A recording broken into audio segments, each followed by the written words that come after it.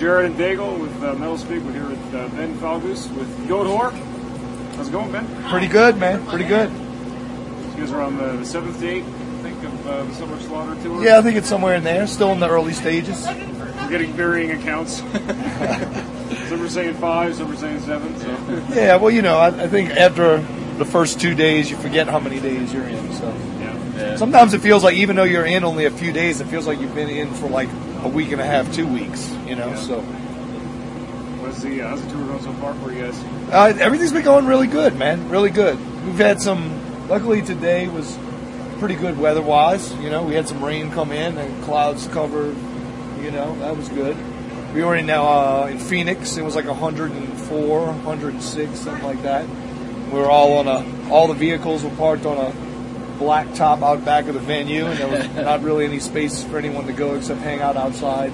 Wow. With all those tents and canopies and such. Yeah. But, you know, overall, everything was really good, man. So, hey, can you give me a little while? I'm just doing, no problem. But other than that, everything's been good, you know. I guess it's expected. Summer tour, you know. You're going to play some places that are pretty fucking hot. Yeah, Phoenix. So, they don't call it Summer Slaughter for anything, you know. When are they going to do the Winter Slaughter tour? Well, it would be. He said whenever you listen. Yeah, we're just doing an interview. Can we just like give you like 5-10 minutes? Did you guys play? Yeah. They already played, yeah. Apparently she never got the clue. And she's wearing her pajamas out this evening. Gotta love the passersby. Groupies are cool, but what? Really?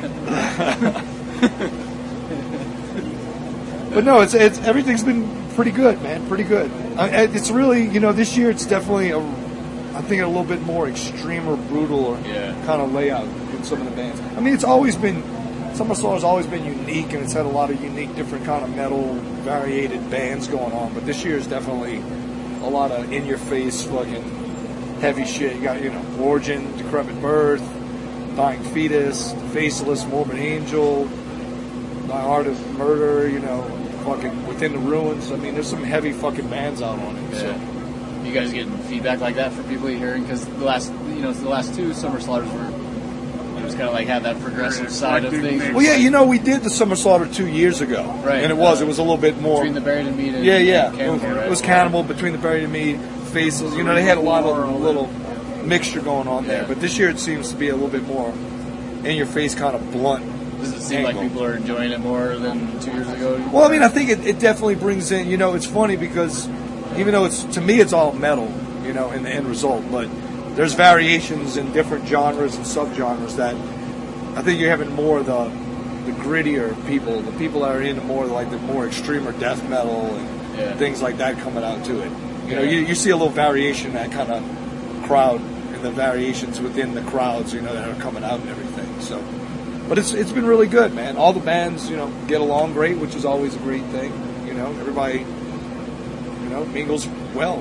Is there any bands on the package you hadn't heard before the tour started? No, we've toured. Not really. I was pretty familiar with. Actually, I was pretty familiar with all of them. You know, and usually before a tour, if I see bands that I'm not too familiar, I try to get familiarized with it. I go look it up, listen to songs, check some things out. You know, and try to see what's going on. So I'm not just going into something where it's just like, oh, well, who the fuck are these guys? What the fuck's going on with this? You know, so I have a little research done prior to actually entering the tour. There were younger bands that just really blowing you away. Yeah, you know, the Fallujah's really impressive, man. Yeah, Fallujah's like, I mean, we toured with them in the past. They did a tour with us and Hate Eternal back, I think it was around when we did Blood for the Master. That was when they got in that van accident, too, in Wyoming, actually. Okay. We were driving, and they were actually ahead of us a bit, and the guy called me, and then we approached them, and they were in the middle of in the middle section, the median. And they had flipped and everything. I've been there. I've done that. I know what it's fucking like. It's not a fucking cool thing. But luckily, you know, nobody got injured bad, and they made it out. And now they're fucking out kicking ass. You know, they definitely that latest record they put out was pretty fucking ruthless. You know, and and they step up to the plate, and then they pull it off live too. Right. You know, they're definitely not going in the studio using the whole digital process and trying to fucking, you know, Yeah. cover up mistakes. They're definitely bringing the whole thing live as well. So. All right, so enough about the other bands. You just had a new album drop, which the thing is ferocious. The thing kicks ass. Thanks. Yeah, we put a lot of effort into that in so many different ways, you know, writing and time spent on it, and in the studio doing it. You know, we did it on 2-inch analog, which is a kind of an obsolete thing nowadays. A lot of people don't use, but we just wanted to go in and kind of confront that and get that sound. There's something about the sound of going with a 2-inch, and we wanted to kind of bring that out in what we do. A little more raw and organic. Yeah. Yeah. You know, so, and, you know, as a band, and a live setting is always intense. You know, you're always trying to capture that. And you know, you can get as close as you want, but I don't think you'll ever be able to capture the live experience. It's just a thing you have to go. All we can do is present what we can do on a CD, and then the next part is listen to the songs and come out and witness the live setting. Yeah. And, you know, it kind of goes in. It's almost like a little, it's like breakfast, lunch, dinner, in a sense, you know? Yeah. You need to have the whole situation laid out. Yeah. Besides the recording technique, was there anything differently you did when in approaching the writing on the album, or? No, I mean, we don't, you know, we've never done anything really drastic in our writing structure or anything. We keep things, you know, the crazy thing too is we don't throw away anything from the past. You know, like Sammy could have all these riffs, and we have riffs that date all the way back from the first record we ever did, The Eclipse of Ages Into Black. If a riff doesn't work somewhere, we don't just completely get rid of it. We just catalog it. And then later on when we're writing stuff, it might pop up. So they could have a song on a new record. I mean, I've lost track of all the riffs because there's so fucking many of them piled up. That, you know, we could be writing a new song, but somewhere along the line we didn't find a riff that fit in with these other ones, and we pulled something out from way back when. So, you know, when people say, you know, sometimes your material doesn't sound like, you know, you've changed much. You didn't, because we're still using parts that are dated. You know, we're still using elements that, you know, were ours way back in the day, and we're not getting rid of them. We kind of keep them around. We keep everything there to kind of keep that element going and everything. But we don't do anything really drastic. You know, there's different, every time we write a song, it's a different kind of thing. It unfolds that day and everything works out, or it takes 2 weeks and we piece it together and, you know, tear it apart and restructure it and stuff like that. So it's still the same thing. I think if anything, we're maturing more as a band. We're getting better as musicians, you know, and we're still immature in some ways as well. But overall, I think it's just the natural progression and evolution of Goat War as it keeps moving along. So when you guys are like, you know, going back to old riffs and kind of working with everything, how do you get to that aha moment? Like, yes, this is it. It's a feeling. You know, it's a feeling like you ever listen to a record and there's a song and at that moment you just like, you get goosebumps and you're like, you want to like bang your head up, be like, holy shit, yeah. Or you're in a car and all of a sudden you step on the pedal a little more because it gives you that feeling. You know, it's like, it's a chemistry too, I think. You know, when people work together, you know, like when you go through and you have different albums that you like and like, you'll be like, oh, Metallica, Ride the Light, they'll never do something like that again. No, there was a chemistry at that time when they did that record. There was a chemistry when they did Master of Puppets, you know. There was a chemistry when Slayer did Rain and Blood, when they did Haunting the Chapel. No, you can't duplicate that. That's a certain point in time and things like that. It's the same thing with us. It's a chemistry on how it all works out and how everything feels. It's like when we have the song together and we got these parts and then there's this one little element and it's like every time you play it through, you get to that little element. It's that kind of like, that cringe, like, that's not fitting right. There's something right there. And then you pull that out and then you do find the piece and it goes right in like a perfect puzzle, you know, like you're digging through this big puzzle, all these pieces, and you need this one little piece and you finally find it, you slide it in there. And then you're playing through it and you're like, yeah, you can feel it. It's almost like weight lifted off your shoulders, like that's the element of it. But I mean, we have been known at times the way we've worked on a song fully all the way through. And then we were like, all right, well, let's sleep on this. And next day come back and play it through and be like, no, you gotta tear it apart. It'll end up getting torn apart and make 3 different songs. You know what I'm saying? So it's the moment. It's the feeling, it's the chemistry at those certain points of times on how it all falls into place.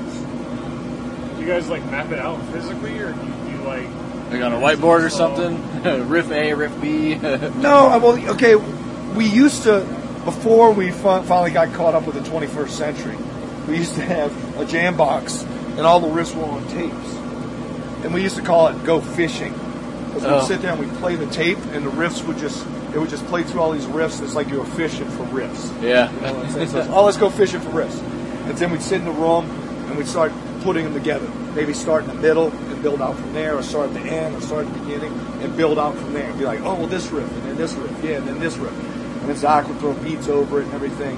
But now, you know, with technology being way better, we've kind of got like a sort of like a Pro Tools program, and we've dropped all the guitar riffs, even the past ones. We went through the tapes, and we sat in the room, and it was just like, all right, just play it. Just keep it down, keep it, put it in, put this one in, put this one in. And now we sit and we can lay them out on the whole little grid, and then Zach can like put some little program drum thing to get an idea. Right. And then once the little skeleton's made, it's like, oh, okay, now let's sit down and run through it real time. And then you run through it real time, and then you can get the feeling for it. Yeah. And be like, oh, no.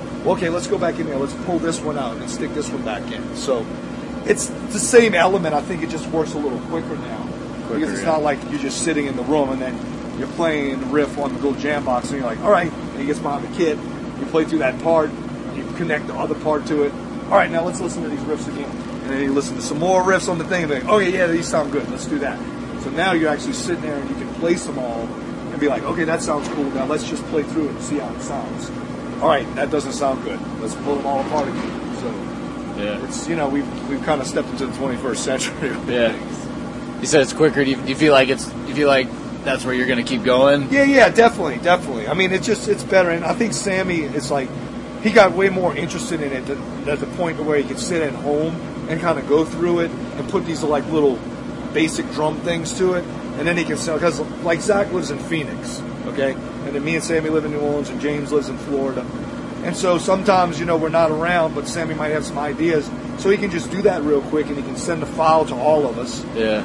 And then Zach will be like, oh, okay, I have this other drum idea that we can do it, because it's just a little skeleton kind of thing. And then when everybody finally comes in, we have like a basic idea, and we can just get going on it. So you can kind of throw the ideas back and forth via the internet now. Right, yeah. And not just wait like, oh, well, he's not coming back in for another month, and then, you know, let's pile on a bunch of shit and see what we can come up with when he comes in. So now we can get a little more ahead of things and be on it. It's probably funny because the other bands are probably like, we've been doing this shit for a while. And we're just like, yeah, we're new to this shit. Well, I was going to ask, so like, if you could look into the future, I mean, if you think about it, like, so, you know, the way you used to do it, kind of the way you're doing it now because of technology, like, what do you think it's going to be like in 20 years?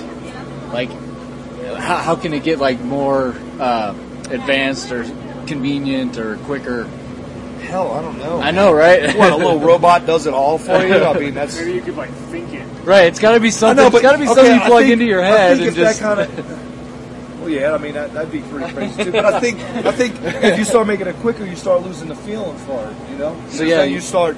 Because then everything's just like, all right, It's automatic, right? Yeah, it becomes almost like an assembly line type thing. Yeah. And you don't want to lose that, you know? I mean, yes, it is helping us do things quicker, but we're still pickier about everything, you know, because we're still taking the element of it. It's just laying it out better instead of sitting there in a room for 4 hours with 3 riffs completed, where you could be in there for 4 hours and have almost a whole song fully completed, you know? Because you're like, oh, okay, because now we can sit here real quick and throw these riffs into place and see how everything sounds real quick. And then, you know, they go, okay, well, let's just play through it now. Okay? Yeah. Where before it was like, play through this part 4 times. Okay, now the next part, play through it 3 times. Okay, now connect those 2. All right, now let's try this again, and let's add this other part that we're going to play 4 more times, you know? So, right.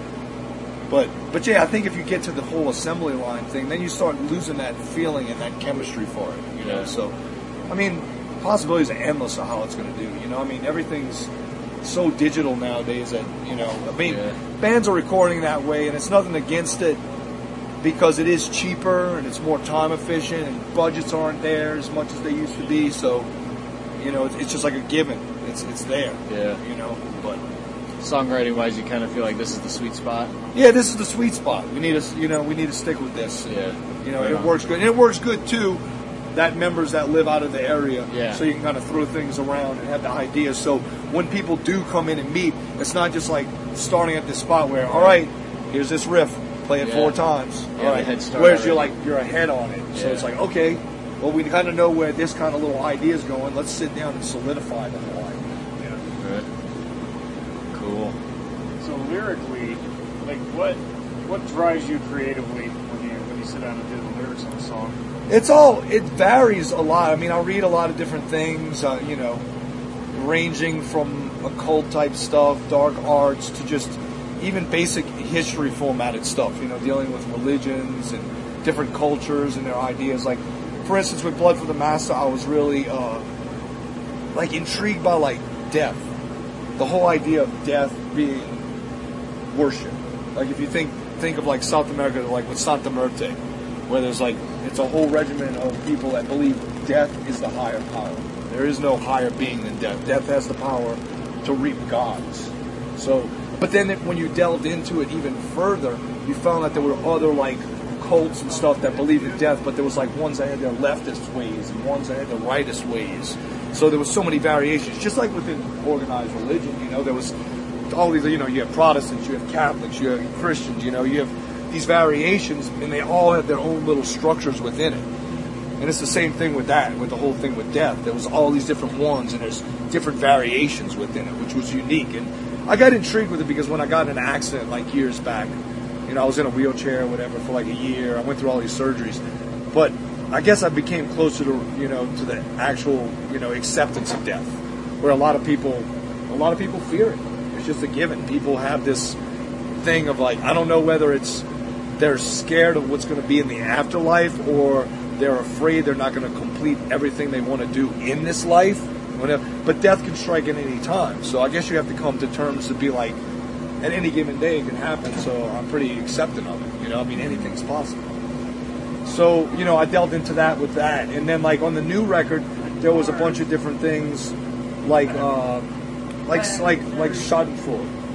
Okay? It's a German term, and it basically means upjoy. Yeah. It's a person who, gets joy out of other people's downfalls or things like that. But, and it plays various roles. It's something as minor as a kid standing on a corner, and there's a kid coming on a bike, and the kid falls on the bike, and the kid on the corner is laughing at him, or then it goes to something major, someone that gets complete pleasure of somebody getting into an accident and being brutally fucking injured, or, this. So Sammy had brought it up, and then I built a song around it, using different elements and different approaches about it, almost building a block of an entity that represented that term and its forcefulness into driving a person into that kind of rain. And then Cold Earth, Consumed in Dying Flesh. We have song titles for all the songs that are working titles when we're putting everything together. And then sometimes I'll take that and I'll build off of that. With Blood for the Master in Deathless Tradition, it was originally called Rapture.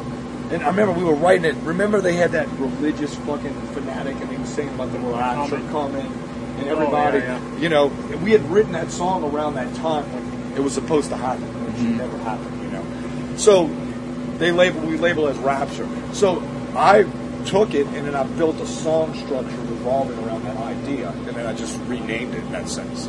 And Fuck My Satan, that actually was called Fuck My Satan as a working title, and I just decided to keep it as that. And then I built some there was some Black Mass, old Black Mass books we were reading and things like that. I kind of built in those ideas into it and give it more a traditional base kind of evil edge. But there's so with Cold Earth, Consumed in Dying Flesh, Sammy was this is after Armageddon. What is after Armageddon?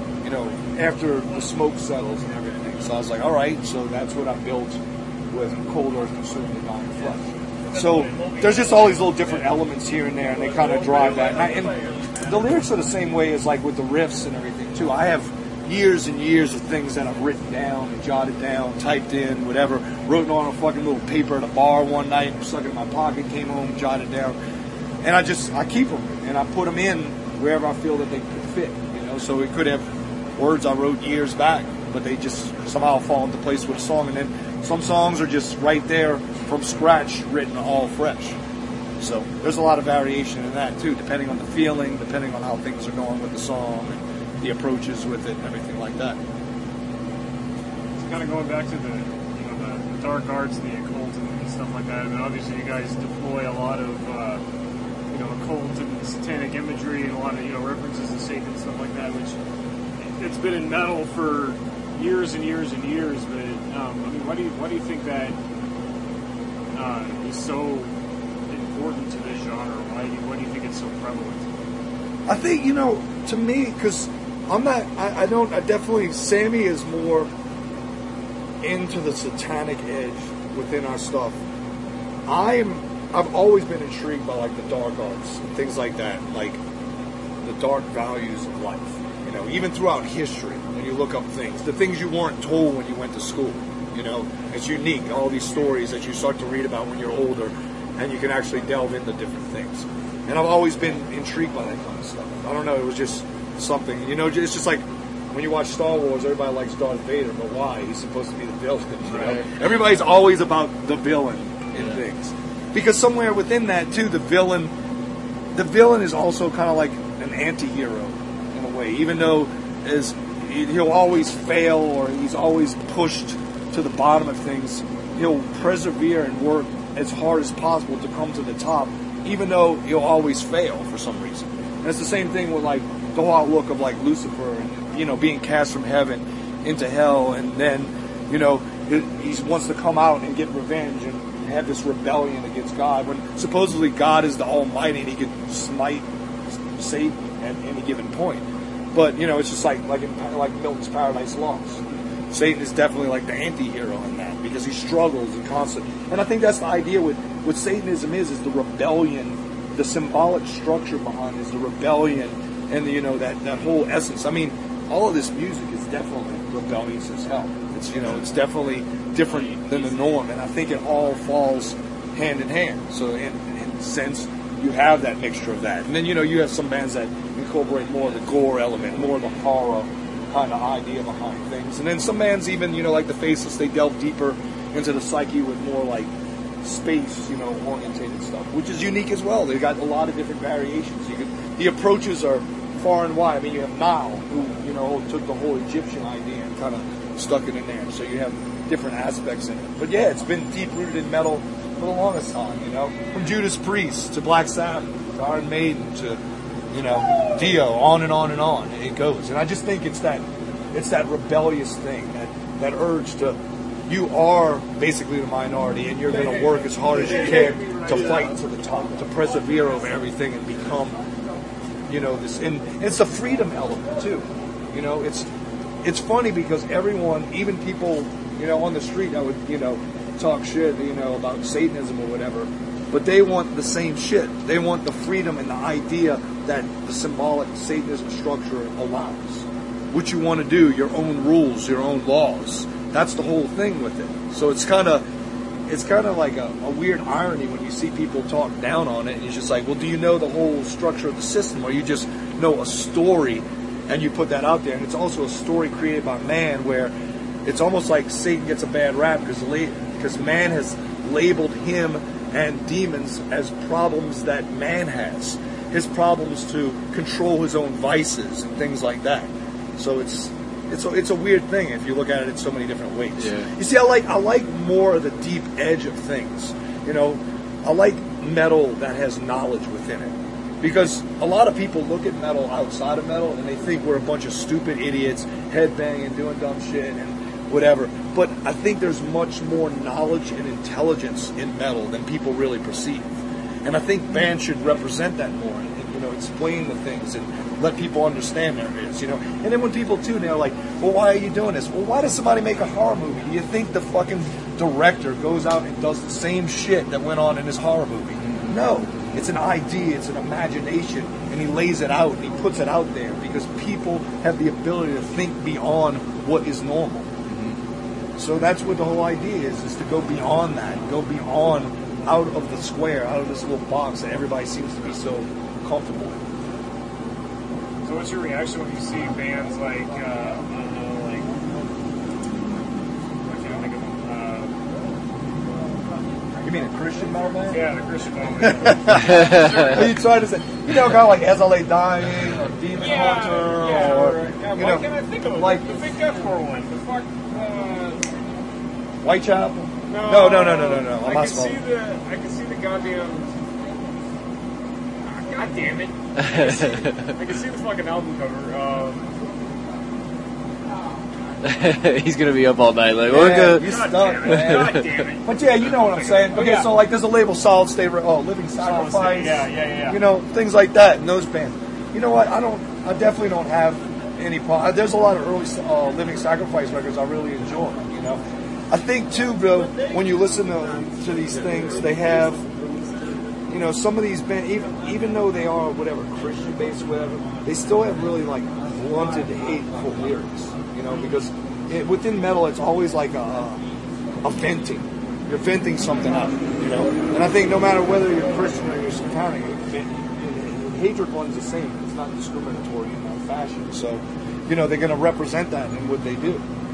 So, you know, they're just as equally as hateful as a satanic band, if you were to look at it and dig deep enough into it. So, okay, it's just how their approach is and how they view it.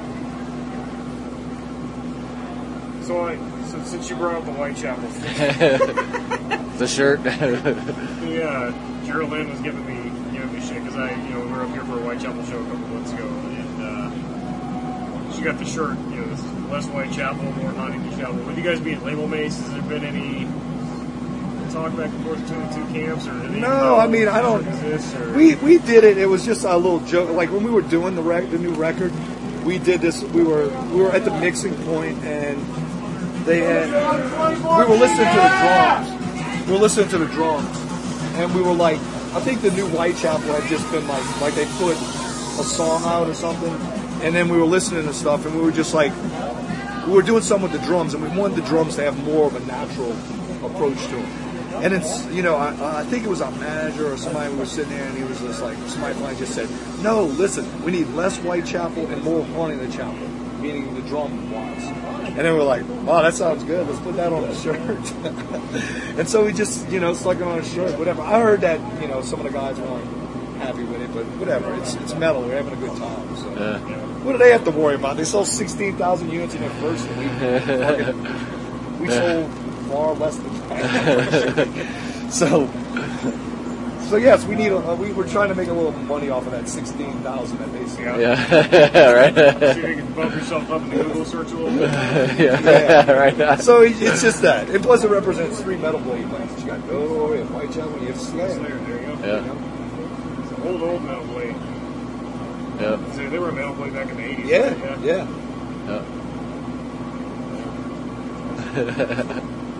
So what do you have going the rest of the year? Let's see. Okay, so we do this. After this ends, we're going to do Barbecue in honor of Mr. Dave Bronke in Richmond. And then we got 5 shows we're going to do with Samhain.